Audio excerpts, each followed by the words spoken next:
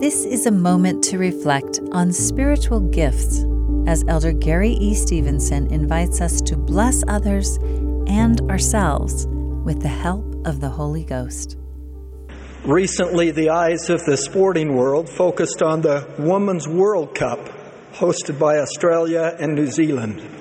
World-class athletes, narrowed from more than 200 national teams from around the globe, demonstrated their grit, dedication, talent, and athleticism as they competed for the soccer world's highest honor.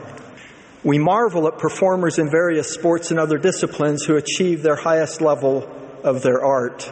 We speak of their God-given talents or gifts. This includes those gifted in dance, gymnastics, music, art, drama, mathematics, science, and more. Each demonstrates God-given gifts that are then refined and honed by a lifetime of hard work, study, and practice. God-given gifts make gifted people. Looking through a gospel lens, God endows His children with many spiritual gifts, making them spiritually gifted people.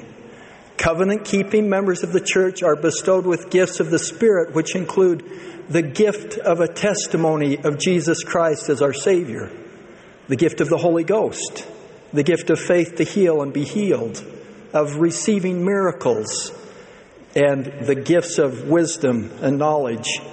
The Lord invites us to earnestly seek the best gifts, even spiritual gifts. He gives spiritual gifts to bless us and to use in blessing others. Returning to our analogy of gifted performers, it is important to remember that a gift alone does not a master make.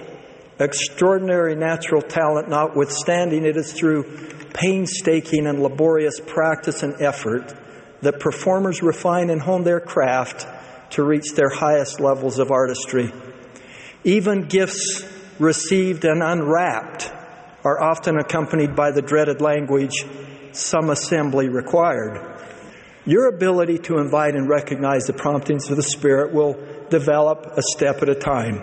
Becoming more attuned to the language of the Spirit is like learning another language. It is a gradual process that requires diligent, patient effort. That was an excerpt from Elder Gary E. Stevenson's talk, Promptings of the Spirit. This is a moment to reflect.